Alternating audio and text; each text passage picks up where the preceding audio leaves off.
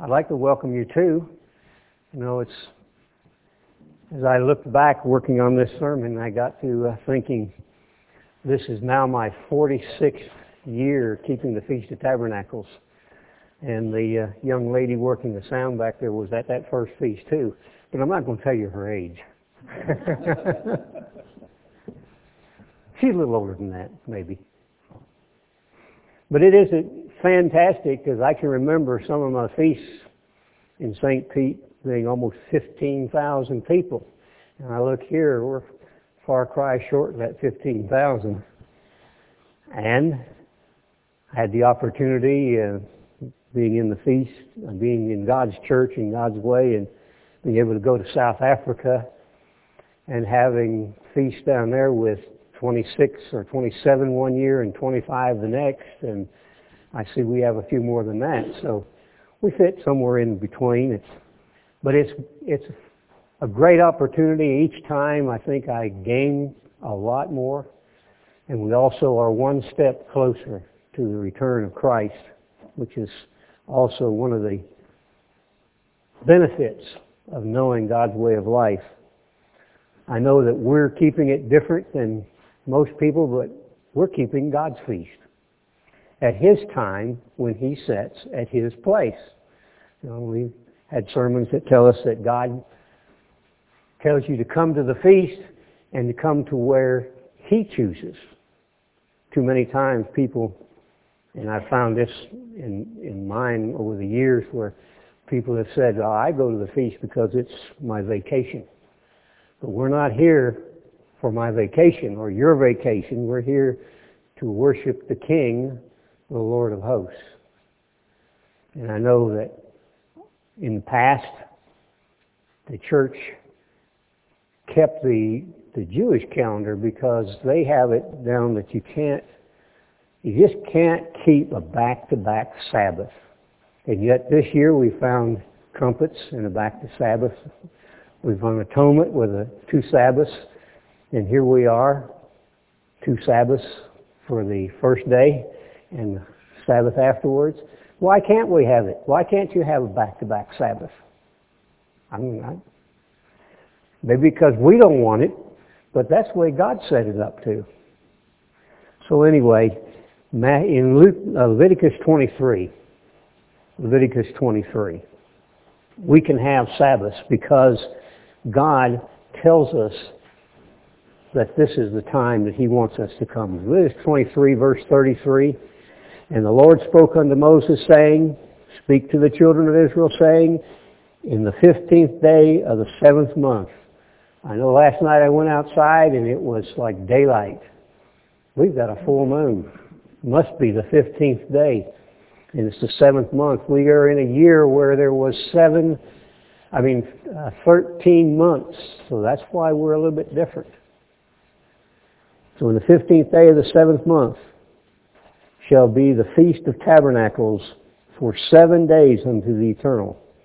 On the first day you shall have a holy convocation, and you shall do no servile work. That's today. A holy convocation, a time when we come to our Father. In Deuteronomy 16:13 says, you shall observe the Feast of Tabernacles 7 days, after that you have gathered in the corn and the wine.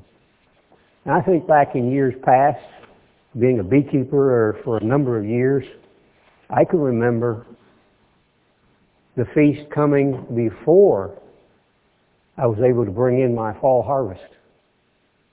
We have to go to the feast, come back after the feast and gather it in. So I said, God says, after you gather in your crops. Well, I must have been keeping it at the wrong time. Because this year, I'll tell you, the beekeepers in Florida would have already gathered in their crops. The last fall harvest comes in September, and toward the end of September it's over, so you're able to gather it in. So I ask a question today. Is God pleased with us? Is God pleased that we are here at this time, in this place, keeping the Feast of Tabernacles right now. We have to think about that. If we are really pleasing our God, our Creator.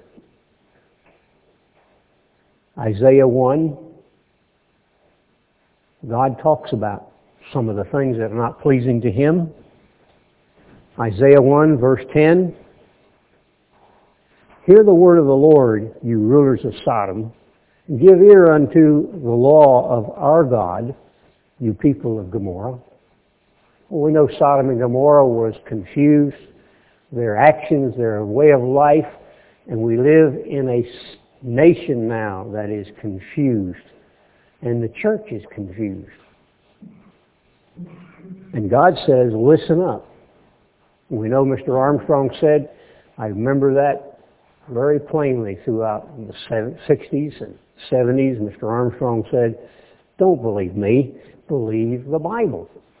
Blow the dust off your Bible. Take it down off the shelf. Read it. Believe what it has to say. But the church and the nation and the world is like Sodom and Gomorrah. 11. To what purpose is the multitude of your sacrifices to me, said the Eternal. I am full of burnt offerings of rams and the fat of fed beasts, and I delight not in the blood of bullocks or lambs or in the goats. So God says, I've had enough of this. Our prayers are supposed to be our sacrifice. But if they're half-way prayers, half awake, half asleep, or praying to the God of this world, not to the Creator, then God gets fed up with us asking for help, asking for this, asking for that, but then doing our own things, keeping our feasts and not God's feasts. When you come to appear before me, who has required this at your hand to tread my courts? Bring no more vain oblations. Vain meaning wasted, worthless time. Things, your sacrifices are just vain. They don't mean much. But we're here because this day represents, and to me this is probably the highest day of the feast because it pictures the time when we've gone through a Holocaust. One that's so great, it puts to shame the firstborn death in Egypt. Of all the deaths and problems up to that time, when there's only going to be a small handful of people compared to the 6 billion that are on the face of this earth today. And this day begins a 1,000-year reign of the God family. It'll be God the Father, His Son, and His Son's wives, His children. And this begins a time when the Father will begin to have grandchildren. A time when people will begin to live in peace, not like this world has right now. There's war and fighting. I was listening to the Fox News channel this week off and on when I could stand it. All they do is argue over who's the better politician. Arguing over this man lies or that person lies. That's on our news. We find that you listen to the local news, which comes out of Phoenix for us living here, of death, hatred, robbery. But this day represents the beginning of a new society. We should be excited. We should be just thrilled at that fact that we're going to be able to go out there and talk to people. So we're here to learn how to do that. I know it's tough sometimes. It really is tough to maybe try to talk to each other. I got frustrated this morning and I shouldn't have. And because a lot of times it's like, You insert your mouth in gear before you start the wheels that cause you to think, your brain. And you say things you shouldn't say because you don't think about it. But we're going to have to take a time in the world tomorrow, as this day pictures the beginning of the millennium, there are going to be people that are hiding out in caves, in rocks, every place, trying to get away from God, and who can remember the society they lived in, this time. They can remember the Holocaust that they just went through, and they're going to want to do things like they always did. And how are we going to handle that? Don't do that. You're wrong. Jump on them with 2 feet. Or we're going to have to be like Christ and try to encourage them to go the right way. That's the past. That way never worked. 6,000 years of man's life has always led to one thing: death and destruction, hatred. You see the cartel, the drug cartel in Mexico. One guy gets so many people to follow him. How does he do that? How does he take control of somebody else's life and get them to murder or produce drugs and stuff? We're going to have to be that way only to teach them how to do it God's way. So this day is a day that begins a whole new society. Now in verse 16, God tells us what we have to be doing. So He doesn't like it. Well, back up in 14 it says, your new moons and your appointed feasts my soul hates. He looks at the way we have been doing things, and He said, I don't like that. Fact is, I hate the way you've been doing it. The way we've been keeping the feast, like I said, back in St. Pete. People came to St. Pete. To me, it was always depressing before the last few words of the sermon. And before the song could even be sung, people were flocking out of the hall by the droves. Now, I know there were some men that had to be out there for parking and security, but there were hundreds of people leaving before they had the last prayer. Is that pleasing to God? Does it please God that we come to His feast to go to Disney World, or to go out on the beach and go golfing or swimming, or go to Busch Gardens, or to any of these other things? Does that please God? Is that what He really wants? So He says, I hate those things. So your new moon, your appointed feasts, my soul hates. They are a trouble to me. I am weary to bear them. I'm getting tired of this. So as we come closer to this end time, God gets more frustrated with mankind. And no wonder. He's going to throw what He does at man. No wonder He's going to be upset. And when you spread forth your hands, like we're getting on our knees to pray, if we don't have it in our heart, if we're not here at this feast to love God and learn to please Him, He says, when you spread forth your hands, I will hide my eyes. Do you want your father, do you want your husband-to-be to hide his eyes from you because you come to his feast and make shallow prayers, meaningless prayers? Or you want to do your own thing? I want to pray quick so I can get out there and get my stuff done.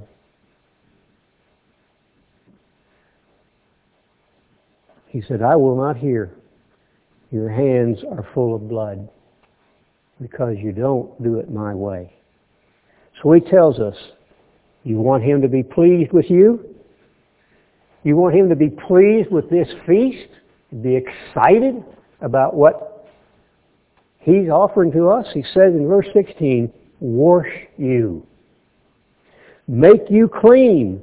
Put away the evil from your doings. And we get sermons and sermons throughout the year telling us things to do. Do we still do that? Do we still allow the evil to come in? He says, put that away from you. Put away the evil from your doings from before my eyes and cease from doing evil.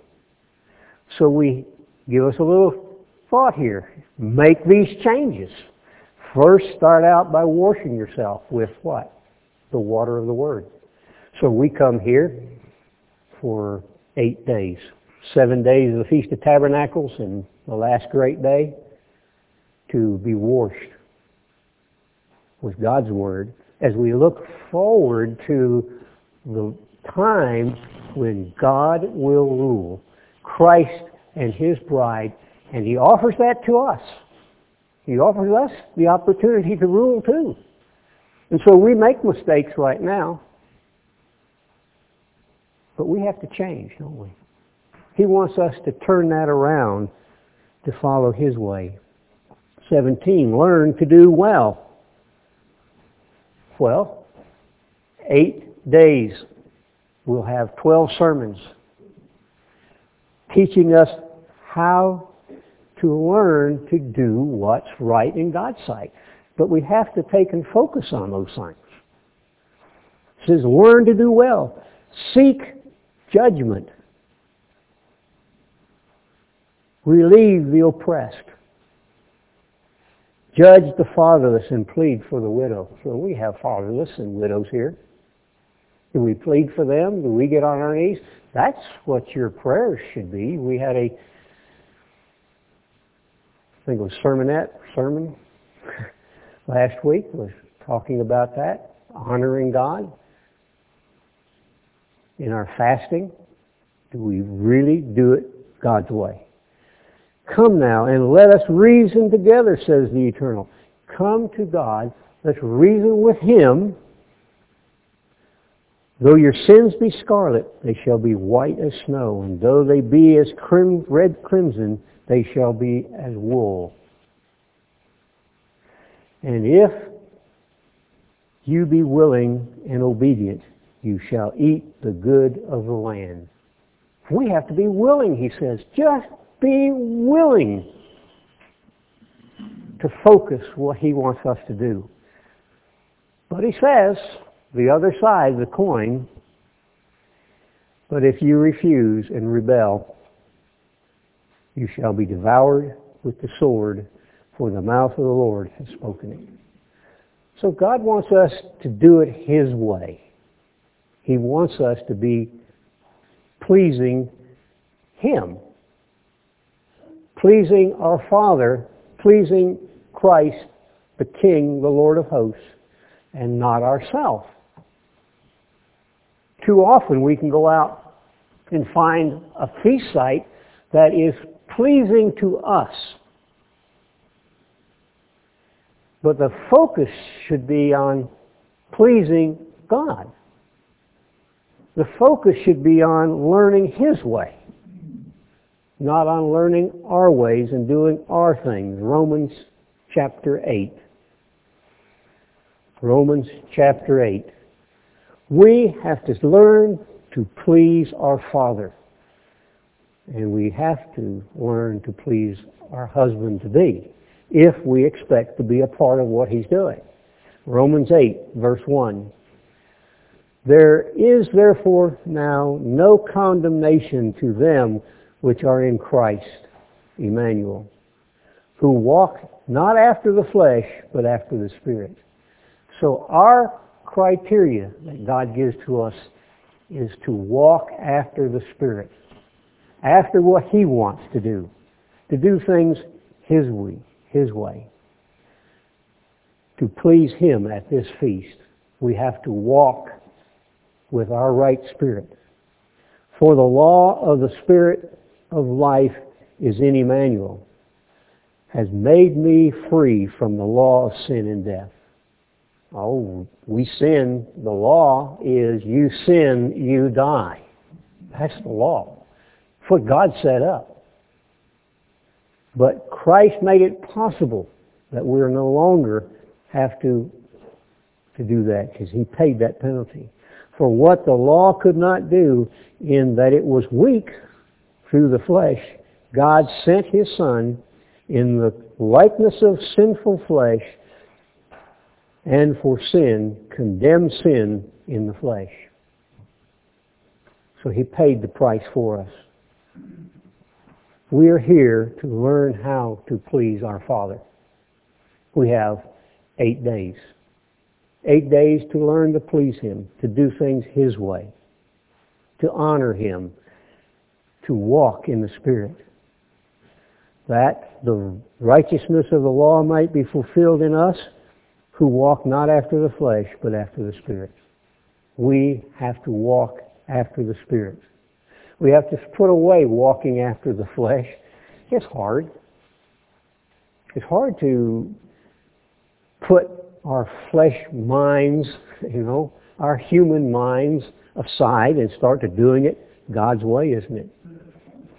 Because we keep tuning into the wrong thoughts too many times.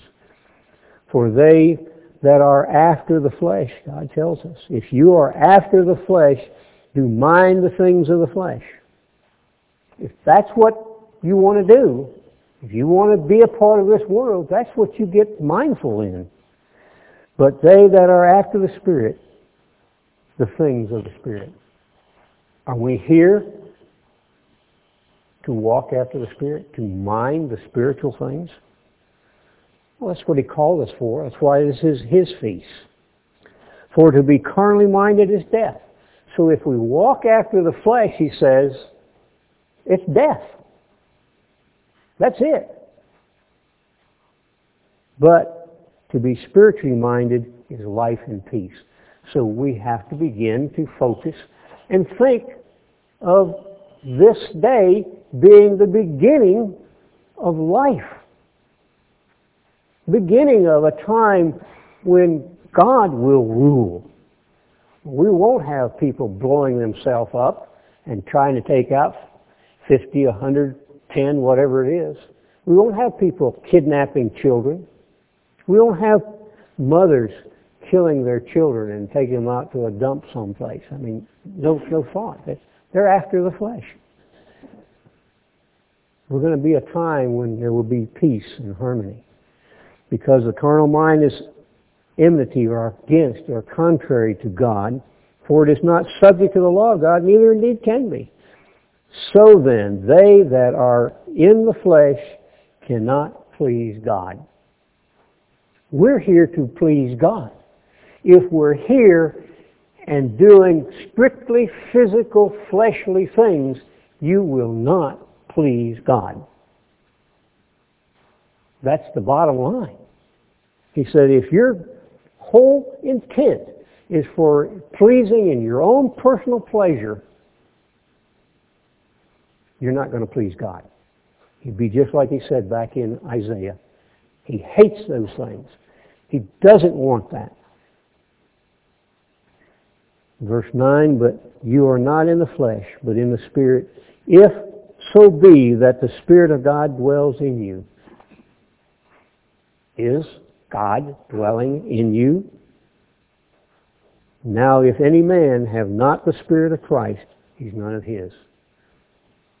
Well, I don't know. We want to be Christ, don't we?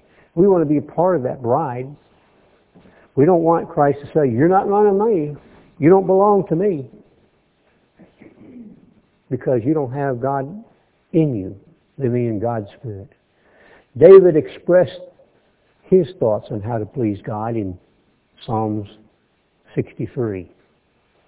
David's thoughts on how to please God are our thoughts on how to please God. Turn to Psalm 63 and verse 1. Psalm 63 verse 1.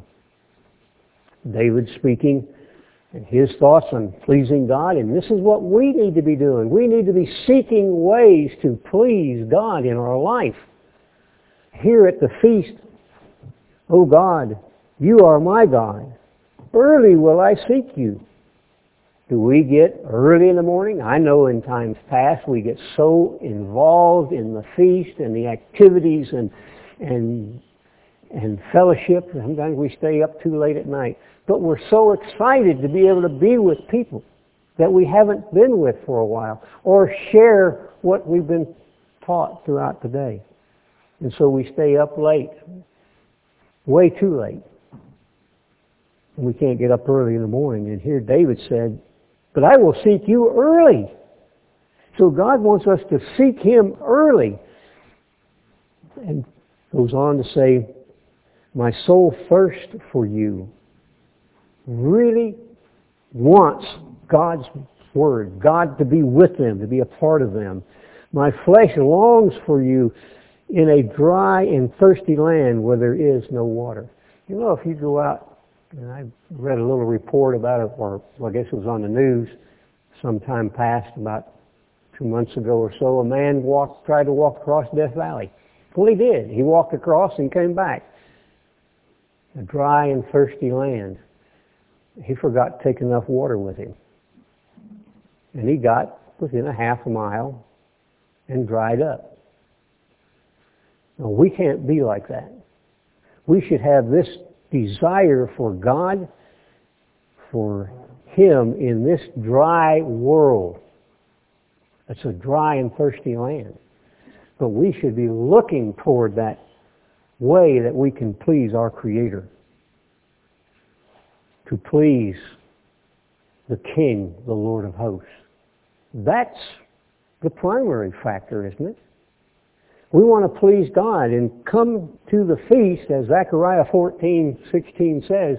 We came here not for personal pleasure, but to worship the King, to worship our Creator, to do things His way.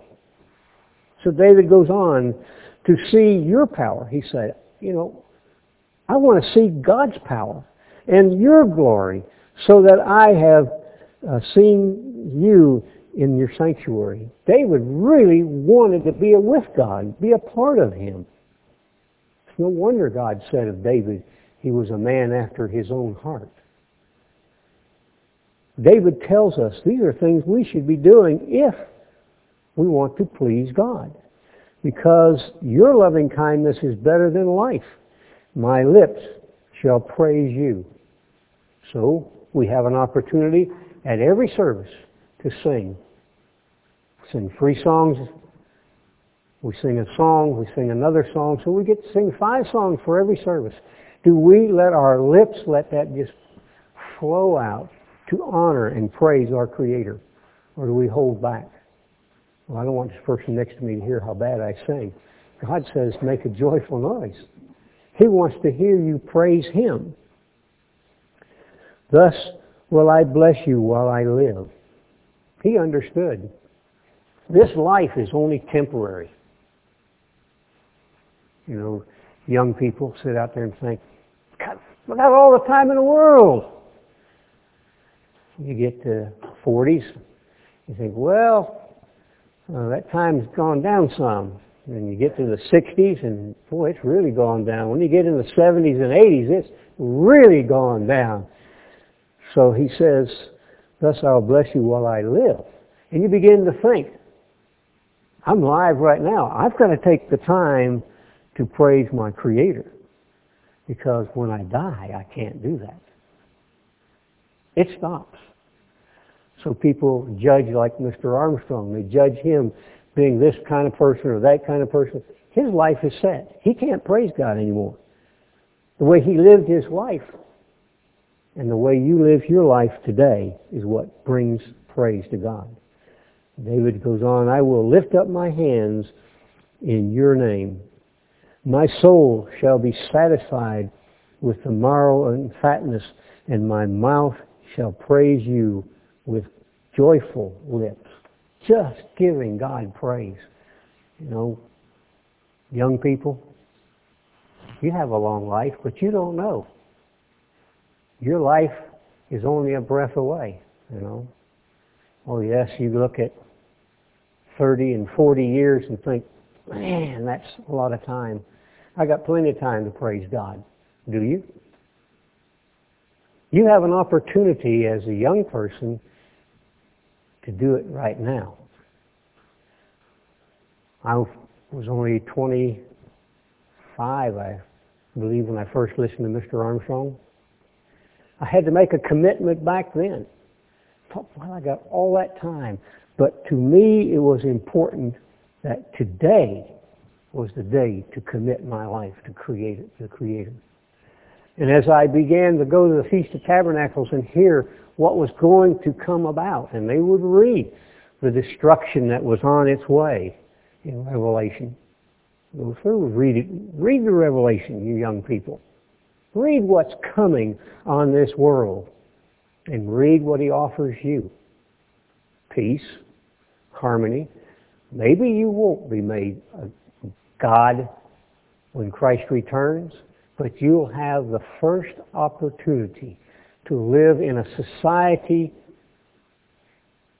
led by Christ, led by the bride, that will bring peace and harmony, abundant living. You have the first opportunity to be children born to that God family, to the husband and wife, and become the first grandchildren of the Father. That's set for you. So we all have to get our lips making joyful noises to our God. When I remembered you upon my bed and meditated on you in the night watch, because you have been my help, therefore in the shadow of your wings will I rejoice, and my soul follows hard after you. Your right hand upholds me. Do we really strive with our might, as David did, to think on God when we go to bed, when we get up, to lay there and look at the stars that God created? He knew what the Mazzaroth was. He named the stars. He knew what God was doing. He could look at the mountains and still give God praise. And he would get up in the mornings and he'd still go and give God the praise. So our whole thing, this feast, is to learn how to please our Father and to please Christ. In Hebrews 11, which is fantastic, we learn of many people that God said pleased Him. It starts out in verse 4, it talks of Abel. It says, Abel offered unto God a more excellent sacrifice. Why? Did Cain not know the same thing? Sure he did. These young men, born to Adam and Eve, at this time now were adults. They knew they had to bring a sacrifice to God. They knew what God required. Cain, being fleshly, thought, well, that's a waste, isn't it? I'll just bring a sacrifice. Do we come to the Feast of Tabernacles just for a sacrifice? Not Abel. It says, Abel offered to God a more excellent sacrifice than Cain, by which he obtained the witness that he was righteous, and God testifying of his gift, and by it he being dead yet speaks. Because his love for God, he was giving the best that he had. We come here. Are we giving God the best that we have? Or are we like Cain? We're coming and bringing a sacrifice. God wants the best. God expects the best. If we're going to please Him, like Abel, we have to bring the best. Not just a sacrifice. Not just be here in person because God said, you will keep the Feast of Tabernacles, because we know that it's going to go on in the millennium. It says of Egypt, if they refuse to keep the feast, He's going to punish them, to take away their water, make them suffer. So we just come here? Do we just say, I'm here because God says I got to be here, so I come? Or are we like an Abel, bringing the best we have, doing the best we possibly can?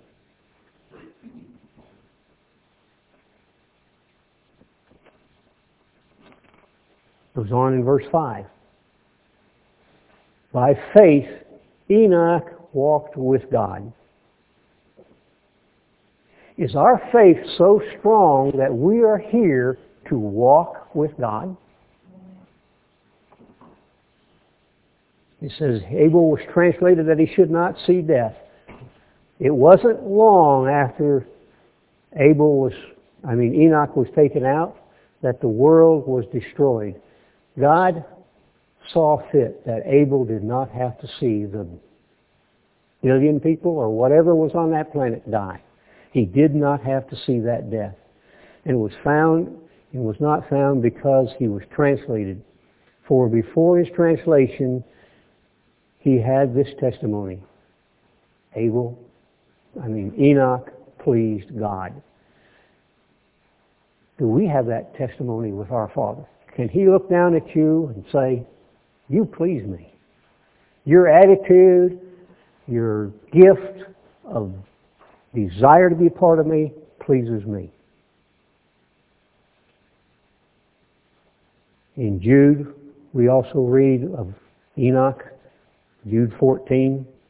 And Enoch also, the seventh from Adam, prophesied of these things, saying, behold, the Lord comes with 10,000 of His saints. Talks about the return of Christ and the beginning of the millennium. Beginning of a time of a better way of life. So what did Enoch do? He preached. He believed God. He told the people what's going to happen. He walked with God. Today, are you walking with God? Is this Feast of Tabernacles so important to realize that you must walk with God? Verse 6 says, but without, this is back in Hebrews 11, verse 6, but without faith it is impossible to please Him. If we don't have that kind of rapport with our Father, that we trust Him in everything we do, we believe Him, we follow Him, He said, if you don't have that kind of faith, you are not going to please Him. For he that comes to God must believe that He is, and that He is a rewarder of them that diligently seek Him. Oh, there's something that we have to begin to do. Trust and faith and diligently seek our God. This feast is that important. Too many times, too many places, too many splinter groups of worldwide just don't please God. The feast, or our pleasing God, caused the whole church to be disintegrated because we became lethargic, because we thought, well, we don't really have to please God. Those first years that I came into church, it was so important to be a part of what God was doing. It didn't make any difference. And if you leave, you lose your job. I was looking for a job when I got this one, I'm here to please God. We go to Big Sandy and camp out, and we had just a fantastic time. But over the years, it became more prevalent to go to St. Pete or Orlando or Los Angeles or take a cruise or, we got all excited about taking cruises. But were we really excited about serving God? Are we that excited today? By faith, Noah, being warned of God of the things not seen as yet, moved with fear. Are we like Noah? You know, we are being warned of a horrendous Holocaust going to come on this earth.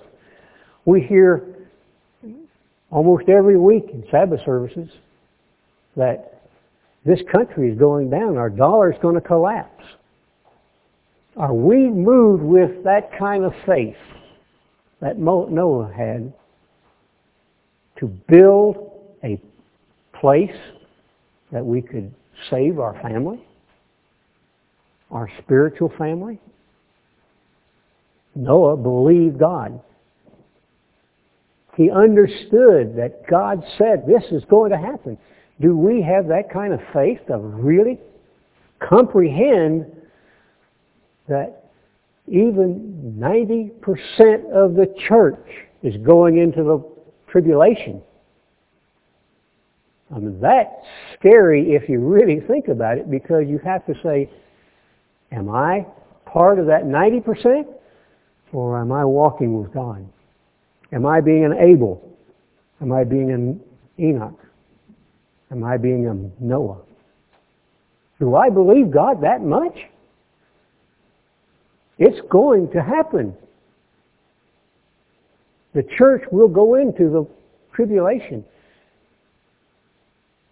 Millions, billions of people are going to die. So we read through the scriptures where it's going to take years to bury all these dead bodies. Do we comprehend that that is a lot of dead bodies? People will go around and mark the bones so that the burial crew can finally come through and bury those people. That's going to happen. Do we understand that? Are we preparing right now that this feast, starting right now, are we preparing like Noah did to honor God, to love God?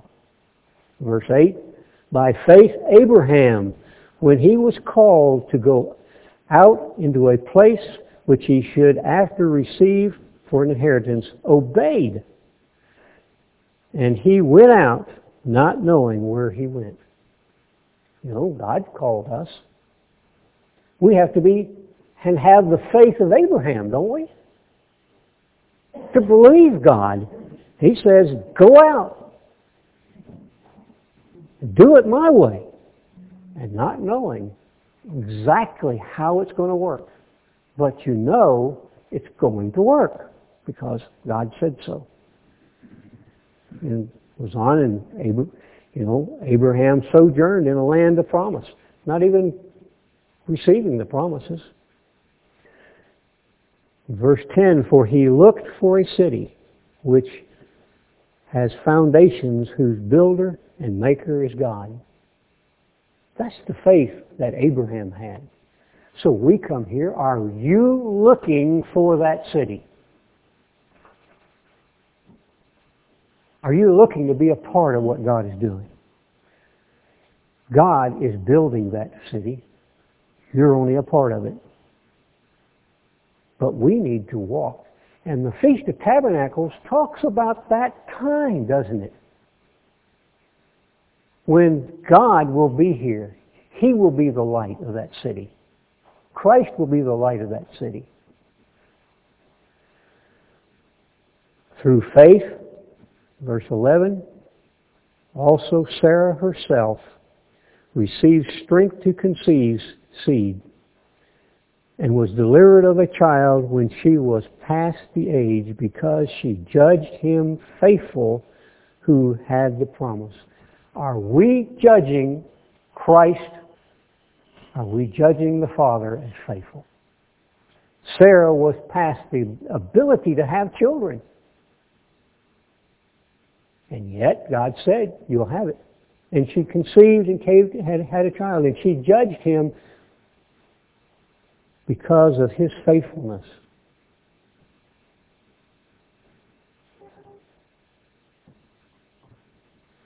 Verse 13 talks about all the people through the years through the centuries that honored God. People that, wasn't a great quantity, because we can see through here and through Hebrews 11 that wasn't a fantastic amount. But there were people like Abel, like Enoch, like David, who honored God and who sought Him. These all died, verse 13, not having received the promise. They were given a promise to be a part of the family of God. They're dead.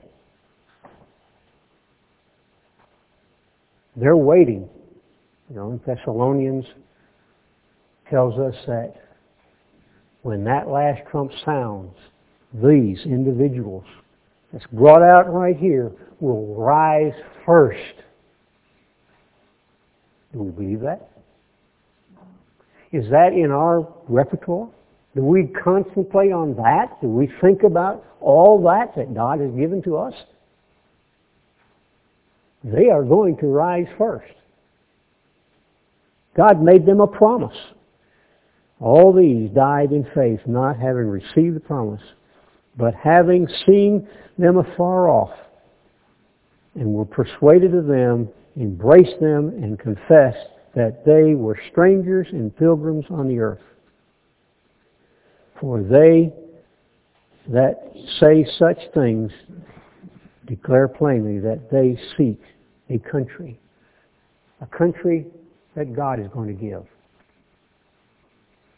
We're here not to do our own things, not to live our way, but to live God's way. And truly, if they have been mindful of the country where they came out, they might have opportunity to return. If we focus on what we left, we might want to return. I'm sad many times when I look back and see people on the Facebook that I knew who looked back, not forward.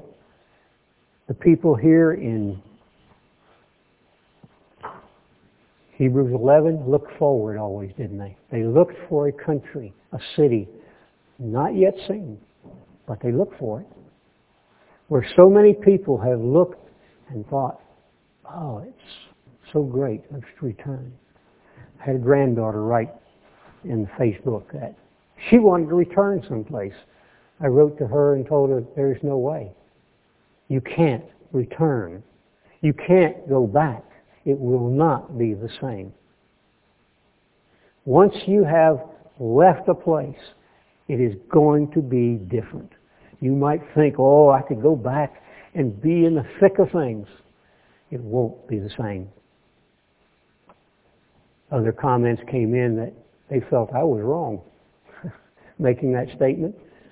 But I'm telling you, God says, don't go back. If you contemplate going back, you will walk away. And we say, my wife and I talked many times and said, so many people who we thought were so convicted doing God's way, where are they today? They're keeping Christmas and Easter and they're going to Sunday church. They're worshiping the wrong God, because as they drift away, they lose. And God offered us a crown, didn't He? He only has so many, 144,000. He offered it to you. If you turn your back and go back, you lose the crown, and you can't retain that crown and receive it again. But now they desire a better country, that is, a heavenly, wherefore God is not ashamed to be called their God, for He has prepared for them a city. If we focus on God's way and really think the Feast of Tabernacles is talking about a time that is so fantastic, but maybe we don't think about it always that much.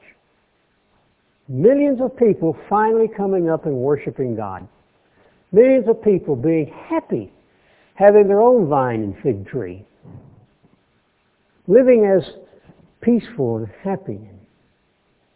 And we'll have an opportunity to teach them. Have an opportunity to say, hey, you made a mistake. Let's look at it this way and see how much better it is. The past was all bad for people because man tried to do it his way. Started with Adam, didn't it? God said he wanted a communication line. I looked at this and thought, God has always wanted to have a relationship with man, hasn't he? Started in the Garden of Eden. I want to have a relationship. And so he spent time talking to Adam. But then came the snake. Said, you don't have to, you can do these other things. You can be something yourself. And they cut and severed that relationship with God. He's tried to have a relationship only with a few throughout society. We're here today that God wants a relationship with you. And the millennium is a time when mankind finally will have a relationship with God and the God family. Because they'll be there and they'll be able to teach them, train them, and show them the right way to go. They'll have a personal relationship. He's telling us right here today, we should have that personal relationship with Him. The feast is a relationship with God. And last week, Darrell spoke on what happens. How do you know you have that relationship with God? He says, if you do it with the least of these, my brethren. If we can fellowship and love each other, then we can fellowship and love God. But if we have a difficulty fellowshipping with each other, how can we fellowship with God? So the millennium is going to time when people will fellowship with the God family. And there'll be 144,000 of the God family out there to fellowship with. And as time goes on, there will be those that will be born as grandchildren maybe. That's my thoughts of calling grandchildren. But the husband marries the bride, the 144,000. Who's next? Children, right? And to the father, they'll be grandchildren. By faith, Abraham, when he was tried, offered his son. That is the relationship that we have to have here today with our Father that Abraham had with his father. That he was willing to offer up a son that God promised to him, that he gave to Sarah in her old age that she was not able to do. Gave it to her to say, offer your son. Are we ready to offer ourselves on that same opportunity to our Father, knowing that He promised us to be in the world tomorrow, helping and training others? Verse 24. By faith, Moses, when he was come to age, refused to be called the son of Pharaoh's daughter. Are we ready to refuse to be called children of this world? Are we ready to stand out like Moses did? And forsake the world, forsake everything that's out there. In verse 27, by faith he forsook Egypt, not fearing the wrath of the king, for he endured as he seeing him who was invisible. Do we see our God? Moses did. Moses gave up a life of being ruler. He had everything. Being there, the son of the daughter of Pharaoh. Had everything. A chance to be king or Pharaoh over all of Egypt. He gave that up. So we have to be there ready to give all up, because what's offered to us? the world tomorrow? Fantastic. Fantastic.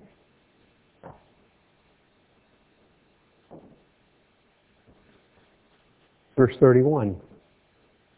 These are just individuals that are out there, that people that pleased God. Opportunities for us to look back and say, am I like that? Am I willing, like Moses, to give up everything for God so I can please Him? By faith, the harlot Rahab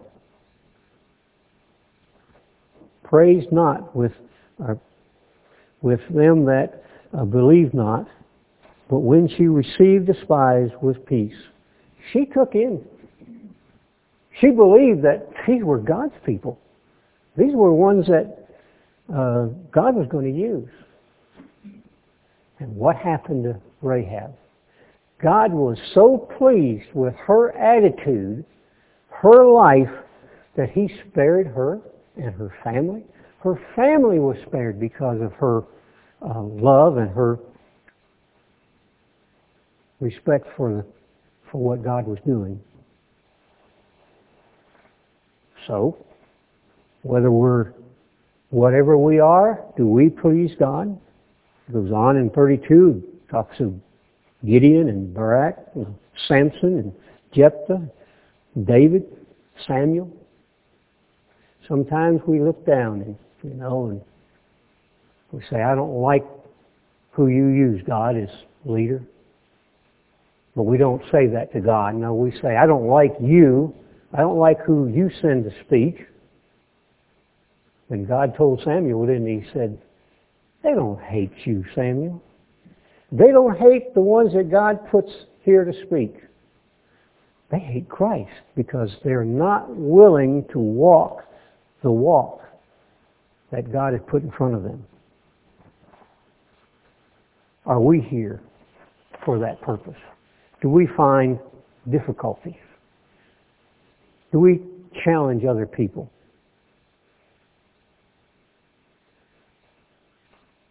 There are things that we can do, friend, to make this a joyful feast. One is make sure that we fellowship with God. We don't fall short. We give the best we have like Abel did. That's the first thing that we have to do. We're not here for personal pleasure. We're here to go to school. We're here to be trained. God has sent us messages, and He gives us preachers to preach, and He says that like Paul said, by the foolishness of preaching. But God uses that as a teaching tool. So the first thing is, don't give up on prayer. Don't give up on spending the time here learning to do it God's way. So maybe we don't Bible study a lot throughout the feast, but we do Bible study a lot throughout the feast. We'll have hours, sermonettes and sermons of teaching us and getting our nose and finding out what God wants. So the first thing is that fellowship and relationship with the Father and Christ. And the second thing is the fellowship with each other. Because if we fellowship with each other, we know, you go back and listen to that sermonette Gordon did some years back on iron sharpening iron. Not iron beating on iron, but iron sharpening iron. Showing the right way. Being excited over what you've learned. Being excited and share what you've learned. And maybe they've learned a little bit another approach because we're, different people. So we can add, I got this out. Well, I got this. And they can come together and they get the bigger picture. So fellowship with each other. And the third thing is to diligently seek God. Diligently seek Him. 1 John 3:22. And whatsoever we ask, we receive of Him, because we ask His commandments and do those things that are pleasing in His sight. Diligently seeking God will be diligently seeking to please God. Not personal, not self, not personal pleasure, but seek God. He wants us to enjoy this feast. Because He tells us that. Enjoy the feast.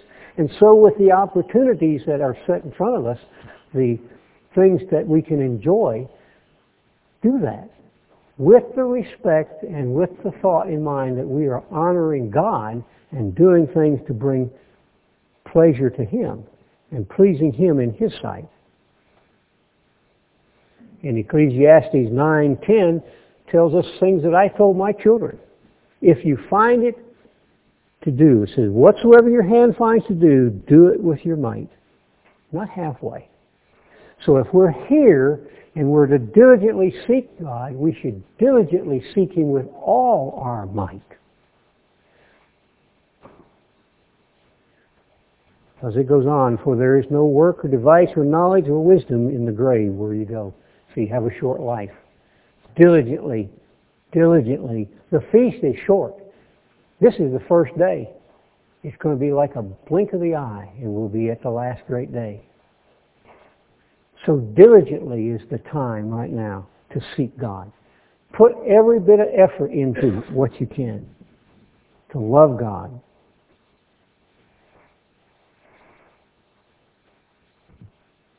So, why'd you come to the feast? What's the important thing of the feast? We come and should be here to please God. Is this feast going to please God? Will you live your life and diligently seek God, not forgetting who He is, remembering that we're here to worship the King, the Lord of hosts? If we're diligent doing that, we'll please God. But if we take a haphazard approach, it'll be just like it said there in Isaiah chapter 1. I hate your feast. Do you want God to hate your feast? Do you want God to hate this feast? I don't think so. I think we really want God to say, I am pleased with the way you kept this feast.